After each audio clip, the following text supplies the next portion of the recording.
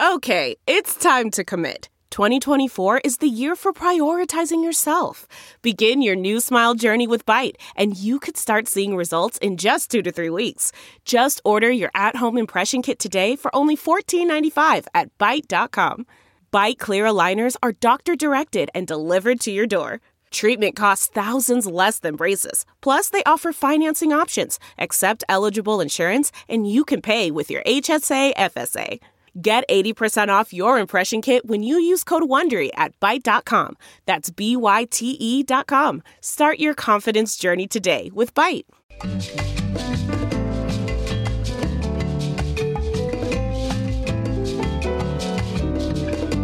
This Ben Joravsky Show Benny J bonus interview is brought to you in part by the International Association of Machinists and Aerospace Workers, Local 126 and District 8, the International Brotherhood of Electrical Workers, Local 9, the International Union of Operating Engineers, Local 150, and the Chicago Federation of Labor.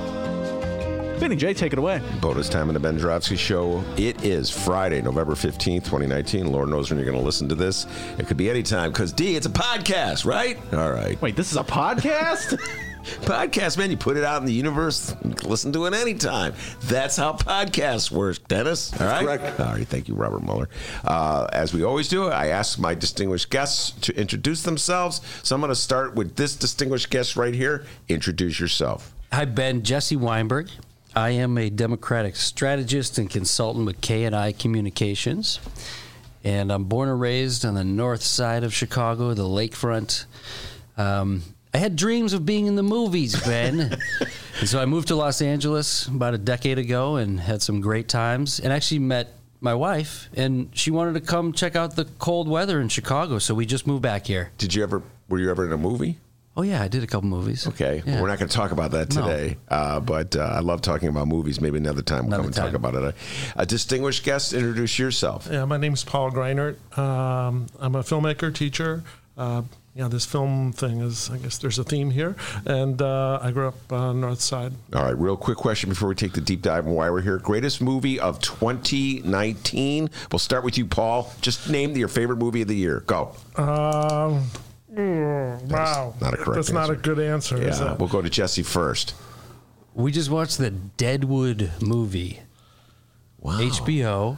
Oh, it's a TV show. It's a TV show they turned into a movie. Okay. Vince Gilligan's movie was amazing. Also a TV theme. They turned these television shows into feature-length movies. So you don't go to movies in movie theaters? Oh, sure. Love movies. So name a movie in a movie theater. Goodness. Ben Joravsky. Welcome to the Ben Joravsky. Guys, we didn't prepare for this. All right, I'll answer the question for you. What's your favorite? Oh, come on, man. Come on, guys. It's like a three-way battle right now between Once Upon a Time in Hollywood, Dolomite, and Parasite. We all know that. Once Upon a Time in Hollywood. That's my vote. I was just about to say Parasite. All right, Parasite's there we my go. thing. And tomorrow I'll see The Irishman and see what I say next week. Okay? But anyway, just you guys said movies and it just triggered. There you go. But we're not here to talk about movies. No. We're here to talk. Mine's Joker. Hey, I get to answer too, you know. Dr. D is very happy that he actually saw a movie this year. He had some time. The best one. Well, I haven't seen Joker yet, okay? I will let you know. But I was supposed to see it last week, but I didn't. Anyway, it's a long story. All right, so we got a lot of different votes here, but Once Upon a Time in Hollywood is, I guess, mine. All right, let's take the deep dive. We're not here to talk about movies. We're here to talk about Mitch McConnell and Ditch Mitch. Chicago is the name of an organization that I guess it's a new organization. And before we take the deep dive into the details of what's at stake here, Jesse, just tell people about a Ditch Mitch event that's coming up, because I know a lot of our listeners are of the Ditch Mitch persuasion, and so they really want to attend this event. So talk about it.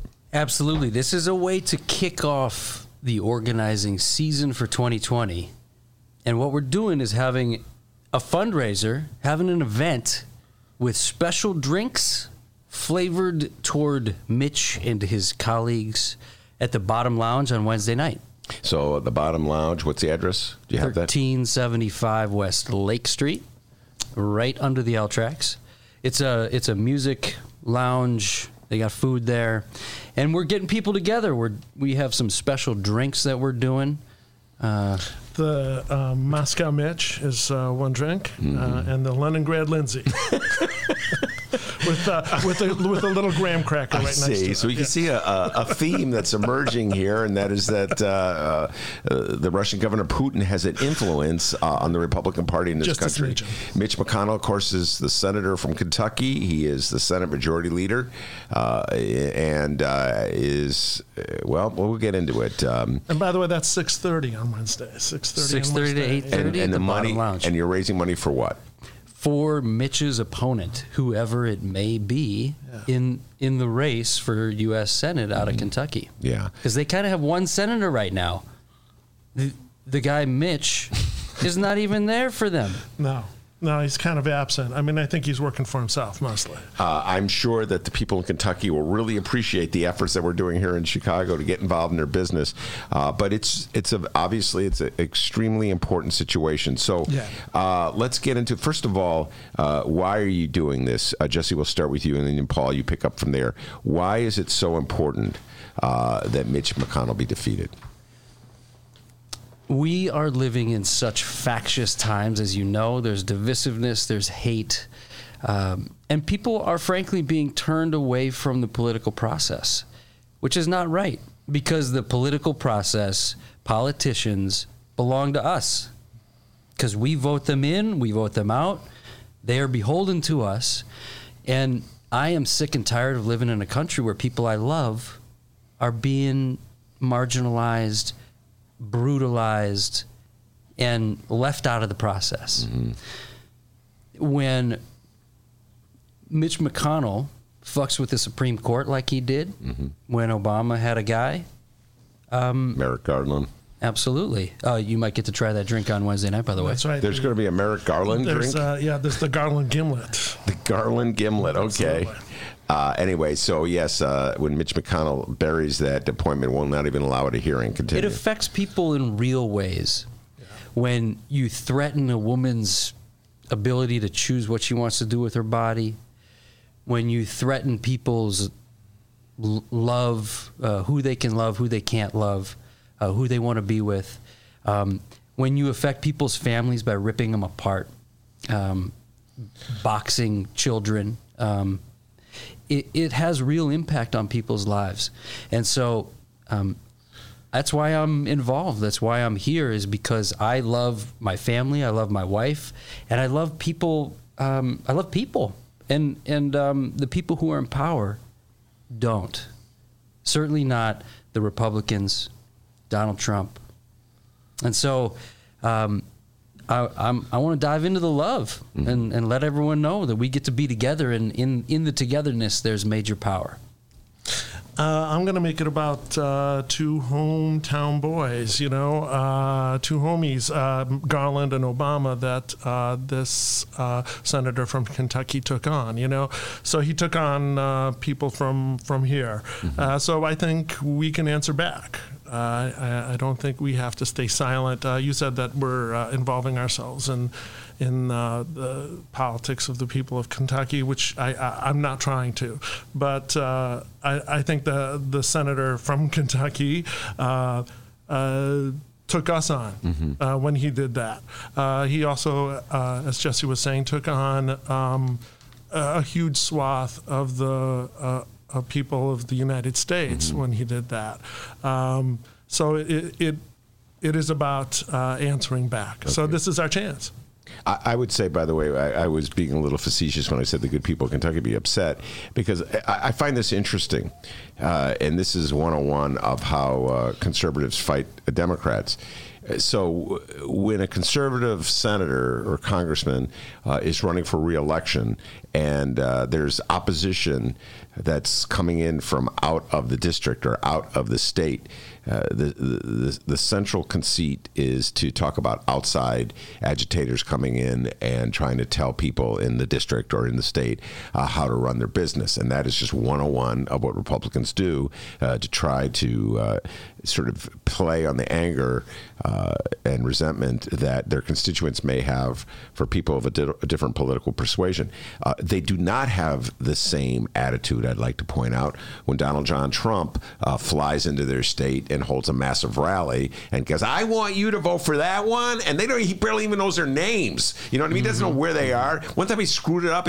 I think he was in Kentucky and he said he was in Alabama. So it doesn't even matter. You know what I'm saying? That's right. It's another example, in my humble opinion, I don't put words in your mouth, Jesse, but it's another example of utter hypocrisy of the Republican Party. They're outraged when some liberal in Chicago wants to get involved because that liberal cannot stand the politics of Mitch McConnell. But, oh, hey, Donnie, come into my state. And, That's right. Well, one of the things that we, I know a few people in Kentucky, and absolutely, we trust people in Kentucky to make the decision for themselves. We're not backing a candidate. We're backing the candidate, whoever the heck it is, because we know Kentucky's going to handle their business. And that is a state that I know very little about the political landscape. Mm-hmm.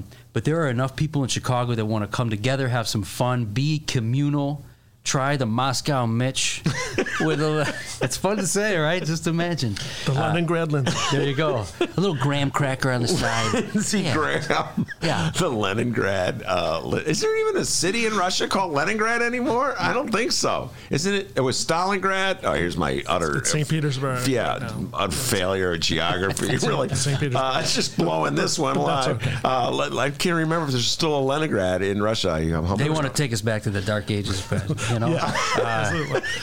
So we want to get people together. I mean, that's really the goal, is to have some fun. And as it relates to Kentucky, we are not, we support them.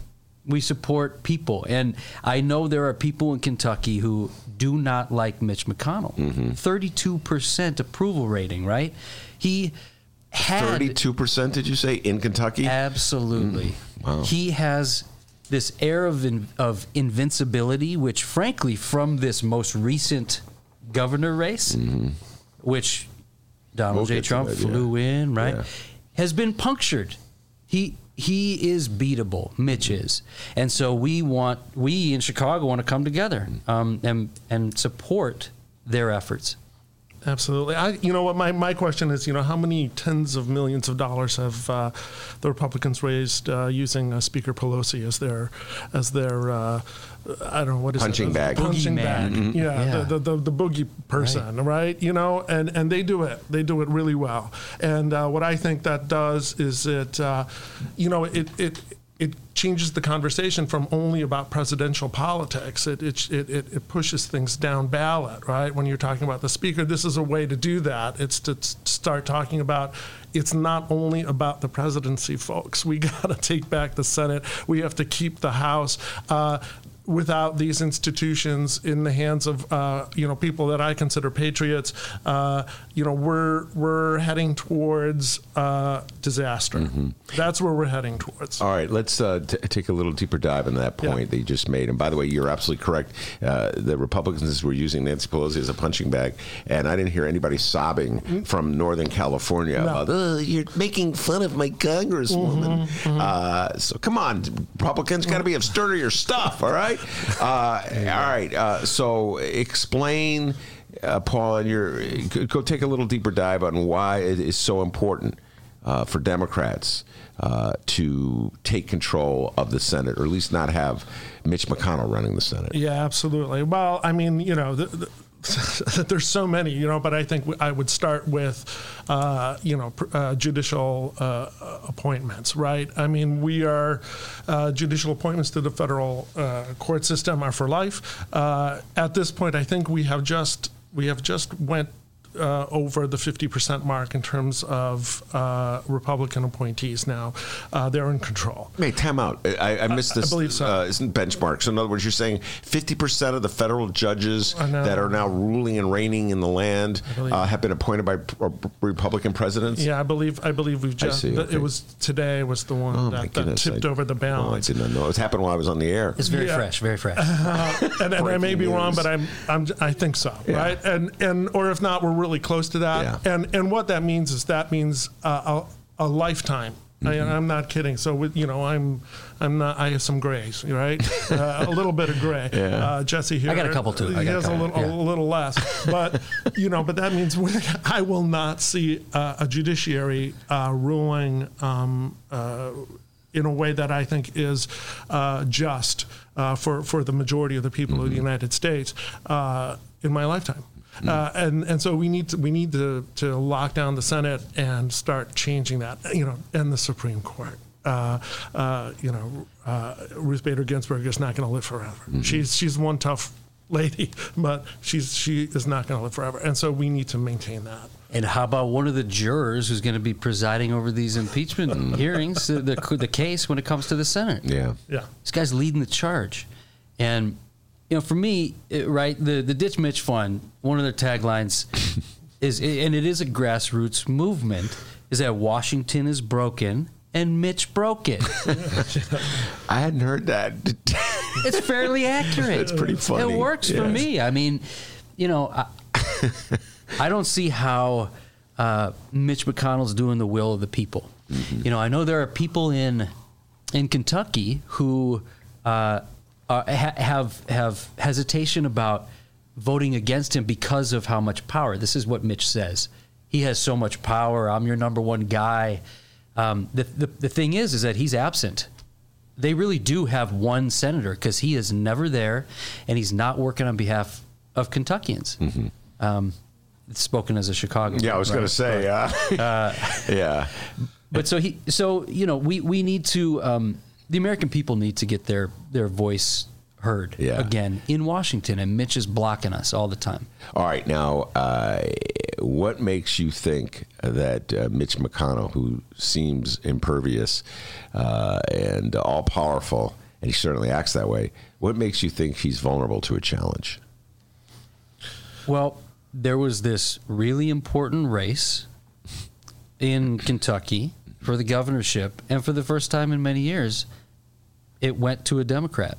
They voted for a Democrat. And granted, Bevin was not Matt Bevin, the incumbent Republican. That's right. He wasn't a popular candidate. He had about the same popularity level as Mitch does. And which Trump, is good news. That is good news. And Trump came to town and tried to bump up his support, and didn't work. It did not work. When Trump shows up, it doesn't work. That's right. And so Kentuckians said no, and they voted for this new guy, Bashir. And so that's super exciting. You look at how people want politicians to be straight with them. Yeah, they do. They want people to be real, and authenticity goes a long way. I think you wrote about that last week, right? Or this week, about Democrats being true to a message, right? Saying what it is that they stand for, and then really standing for it, right? Following through with policies, not being afraid to lose an election in order to move policy forward. We need to move policy forward, and then we need to be really clear about what those policies are that we're standing for. And I think there are some candidates in Kentucky that are like that. Absolutely, and people are hurting. I mean, Kentucky's a really interesting. One of my colleagues actually is from Kentucky, and he lived there for a long time, and he was talking about how Kentucky almost could be 6 or 7 separate states, given the different industries, the agriculture, the coal mining. And so there is a wide swath of difference in the electorate in Kentucky. What's fascinating is that people really can be unified if they can respond to something that's human. And one of the things that Trump has emboldened, he certainly didn't invent it, right? But he has emboldened and empowered people to be hateful and divide us. So when we find ways to connect in a human way through the things that are most important to us, this is what moves us to action. It moves us to vote. It moves us to vote for people that also champion the love that we feel. Paul, you were talking about something I wrote and getting at the notion that there is, I don't know if ideology is the right word, but positions anyway, that Democrats could champion, values, if you will, that they could champion and that would win over voters in states that are run by Republican senators. And this is something we talk about a lot on this show, something I think about a lot, and I'm always trying to figure out what it is that could get a voter in any, not just Kentucky, but Kentucky, Michigan, Wisconsin, what have you, Illinois, for that matter, to vote Democrat, even though this voter has voted Republican in the past. So what do you think are some of those issues that could move voters to the Democratic side? You know what? I think I don't know if I focus like you on the Republican voter. You know who I focus on? I focus on the person who stays home. I think that's the person that we should focus on, and that's the majority of voters. It's really sad, right? We're talking about the majority of the people around us. They will stay home, and I think that comes from a sense that they can't do anything, that nothing will ever change, that no one will ever serve them. And by standing up for things like, I know it's gonna sound ridiculous, but healthcare, okay, like making sure that we all have lives and they're long and we can actually execute them because we're not bedridden. That is going to get people out there. But we really have to stand for that and strongly and unequivocally. Did I say that right? I don't know if that's the right. Yeah, it's kind of sort of. Yeah, it's a kind of sort of word. It's always a dangerous one when you go there. But I get what you're saying. Yeah. I'm not going to try to say it. Thank you. There we go. Just let me hang here with that. But anyways, it's by standing up for it, right? And standing for it and being really clear. Yeah, it's going to cost us money. Yeah, it is going to cost us money to do that. Is it going to cost us as much money to do that as what we're paying now? No, that's what's amazing. We're already paying more money into a healthcare system that life expectancy is going down. So literally more money, fewer, worse results. Mm-hmm. How is that sustainable? That is unsustainable. So any kind of proposition where we say, no, you know what we're going to do? We're going to make sure that prices go down and the results are better. That's what we stand for. That's unmovable. That's what we're going to do. We're going to find the solution to that.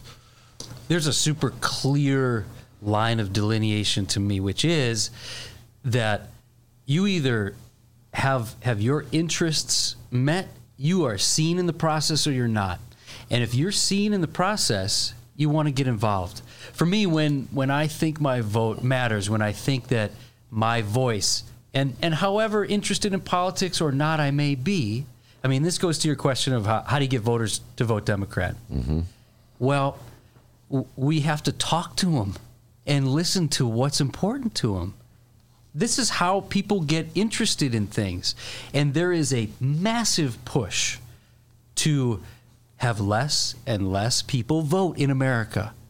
Stacey Abrams had this unbelievable race in Georgia, right, where she got super close and frankly probably won, but it was stolen from her. I mean, that's what I would argue. When you got the guy running against her was the Secretary of State and running the whole election. Mm-hmm. Come on, right? Yeah. So she spends her time now focusing on fair voting, because when more people vote, the people's voice gets heard. So I don't think Donald Trump wants people's voices heard. I don't think anyone in his White House does. I honestly believe Donald Trump's in for himself, period. I don't think Mitch McConnell wants he does not want people to vote. Mitch does not. Well, he wants the people who are going to vote his way to vote. He doesn't want people who would vote against him to vote.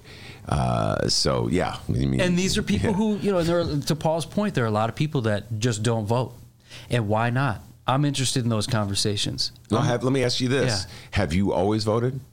I have. So the first time I voted actually was absentee in 1996. I had just started college, and so it was the first day I was just turned 18, and I missed it. I mailed it in late. So I didn't even get to vote for 96? Clinton. Yeah, 96. You could have voted for Clinton for 10 trivia points, Paul. Who was he running against? I don't know. I'm sorry. God, No 10.0. I'm sorry. Do you remember? Bob Dole. Very good, man. All right. Ding, ding, ding. Here's the 10 trivia points. Yes, indeed. Bob Dole was the candidate. And I'm not going to ask you who Bob Dole's running mate was, so we'll leave you off. Thank you. Yeah, not a real question. Perfect. I actually know who his running mate was. Jack Kemp. Oh, yeah. Yeah. Man, the stuff that resides in my brain.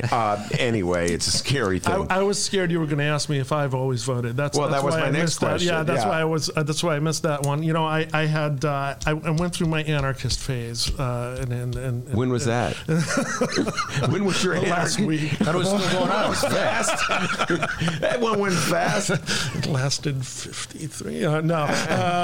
I don't know. You know, in college and stuff, and I thought it was snarky. You know, it was a snarky move to stay out. You know, it was going to be. I was going to show the man. You know that by not voting. By not voting, right? Because you know, if you're voting, you're part of the system, right? And so you know that's you know there's some anti-establishment ideology that's like that, right? That you stay out of the process, and that somehow that washes you clean of responsibility. And then, of course, as I became older, and frankly, as I became more aware of my privilege as a white guy living in this society, right, that my ability to just sort of walk away from it and go like, oh, I don't have to, you know. I was just, you know, dripping in privilege. Was this your 80s? I'm assuming just by looking at you that you're an 80s guy. Do I have that correct? That's about right. And you're a 90s guy, and I'm a 70s guy. I already got that clear. Right. So you were going through a phase in the 80s with the Reagan years where you said, I'm above this all. That's right. Do you remember when you emerged from that phase? I mean, you know, Reagan really turned me off. I mean, I have to say, you know, he was, you know, I mean, the message of you got to get rich, you know, and, you know, screw the other guy really turned me off to politics. So I understand people that are turned off to politics because of that sort of antisocial messaging, right, from a politician. It turns you off to the whole thing. But I think, I got back somewhere in the 2000, you know, the 90s, 2000s, started to rethink my connections to society. Well, this has been on my mind the last couple of days, and Dennis knows where I'm going to go with this because I've been talking obsessively about this. But what the heck? I got two movie guys in the studio. Let's continue this. I know. So the other day, I went and saw on the big screen for the first time since 1974 or 5. So you guys weren't even born yet, or you were. You were in the cradle. Godfather 2. Mm-hmm. And Godfather 2, I cannot recommend it enough to people, is so relevant on so many levels, but one of which is to expose the hypocrisy of our political system. Yeah. And as they presents it in the movie, the senators, the people, this is just one element of the corruption that's exposed in that movie. Right. They're absolutely controlled, the senators, by powerful interests, be it the mob or another faction of the mob. It's basically the mob that controls them. And nothing is real. Nothing that anybody says is real. It's all a bunch of BS and artifice. And so much of what we try to do in this show is cut through the BS and try to get at what's really the issues are that people have to face. We try to do that with a little humor, but we're really trying to, hey guys, this is what they're really talking about, and this is how it impacts you. And my sense is, it was reinforced by that movie, Paul and Jesse, because I came away feeling that part of Donald Trump's success is that so many Americans buy into the theme of The Godfather 2, that nothing is real, it's all BS, they're all controlled by forces larger than themselves, they're lying through their teeth, and by this, they, in that sense, are the elected officials. Yeah. They don't tell you the truth about whose interests they really serve, and they give you platitudes, which you know is BS, because you've been around the block once or twice. Right. So what is the point of voting? And so I throw that at you, looking for hope, Jesse. No pressure or anything. Yeah, but sure, Well, it's such an interesting question, the idea of hope. And, I think it's really important to, you asked both of us if we've always voted. I don't think there's any shame in going through, as Paul calls his phase, an anarchist or anti-establishment phase, right? There's no shame in whatever journey we're on. And the point is as white guys in America, how do I enable people who don't have as much access, as much opportunity, and how do I keep my voice a little more silent and build other people up? Mm-hmm. And so one of the ways I get to do that is by listening to people and having conversations, asking questions truly about what's meaningful to people. And so I got to go seek them out and find it. And I think that there is such an obviously extreme polarization in our country right now when it comes to politics. I had a guy come over this morning to put a new humidifier in our HVAC system because it broke, right? Mm-hmm. And, making small talk with the guy. And one question I asked him, I'm like, because the impeachment hearing was on, and I'm like, you've been watching this thing this morning? And he's like, oh, no, basically fuck politics. I don't care. And then he goes on a little further. All I did was keep my mouth shut. Mm-hmm. He goes on a little further and he says, well, not everything they say about Donald Trump is wrong. I mean, a lot, some of it's right, but he's not that, he should stop tweeting. He should stop being on Twitter.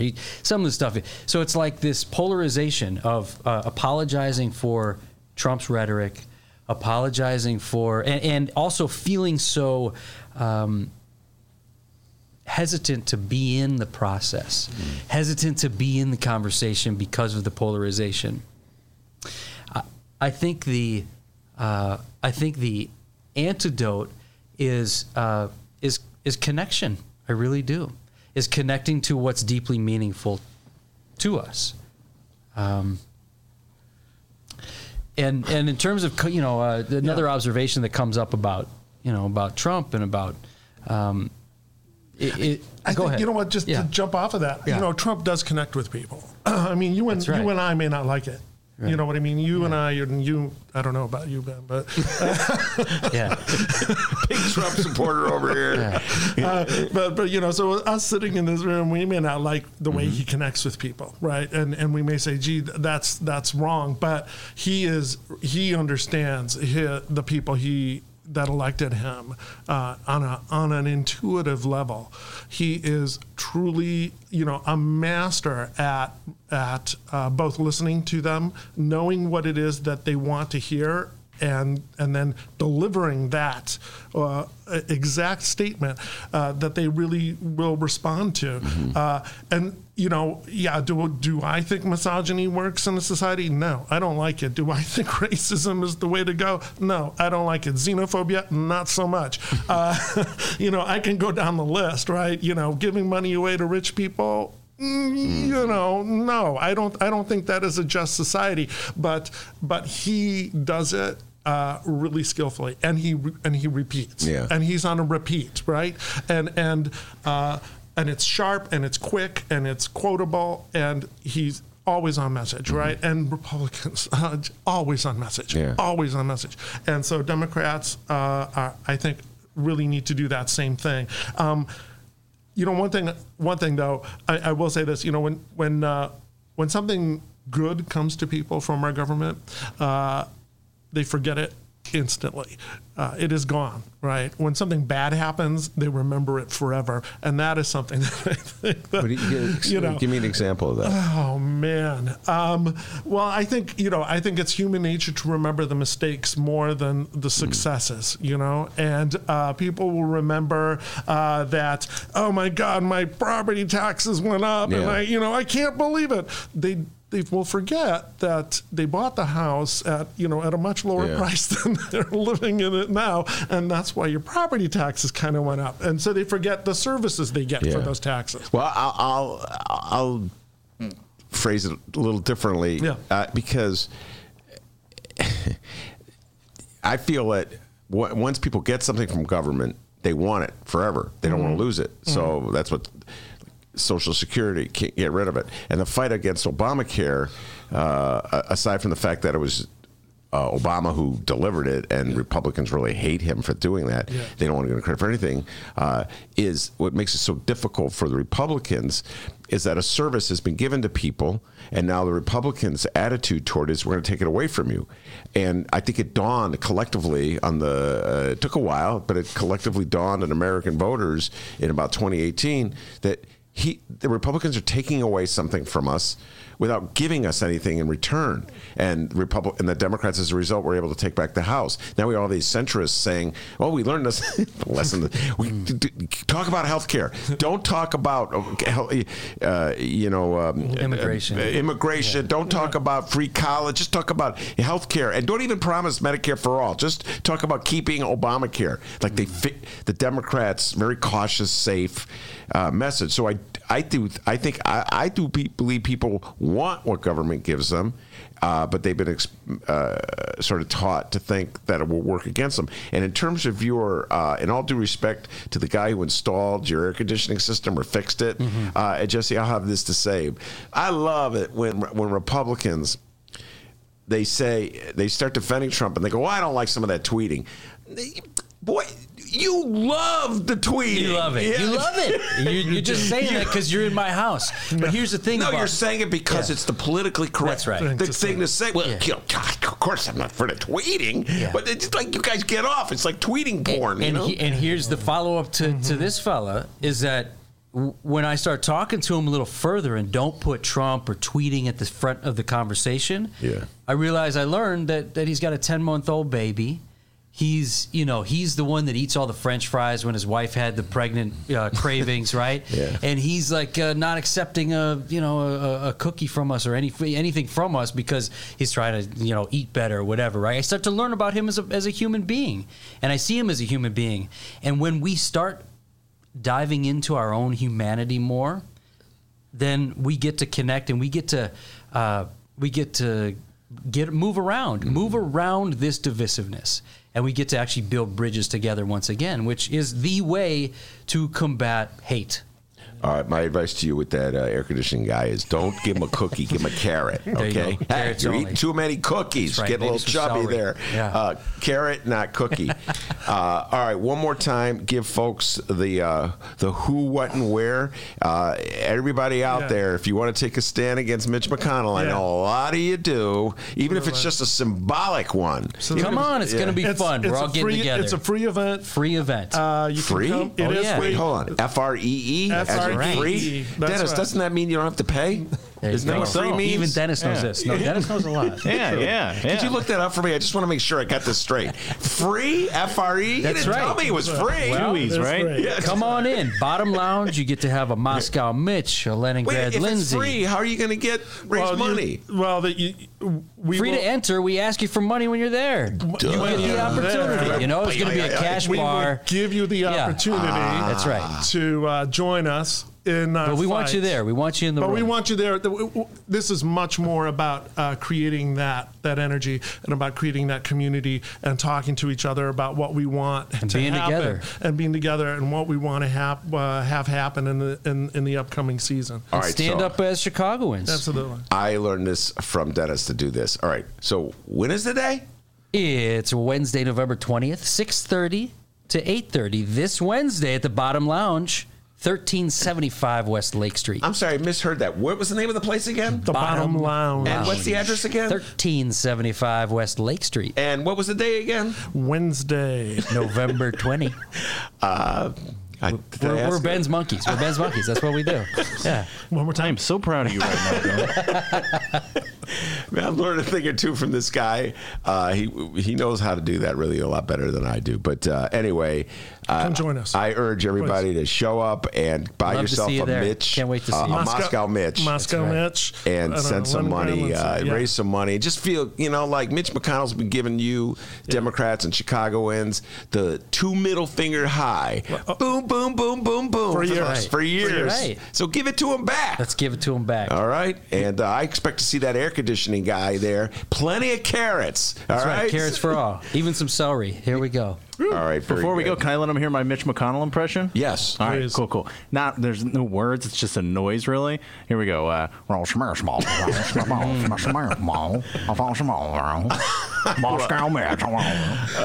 this Mitch McConnell imitation. What a character, Mitch McConnell, folks. A diabolically evil genius at the heart of the Republican Party. He controls it. By the way, let me ask you this. Yeah. I'll throw out our Mitch question.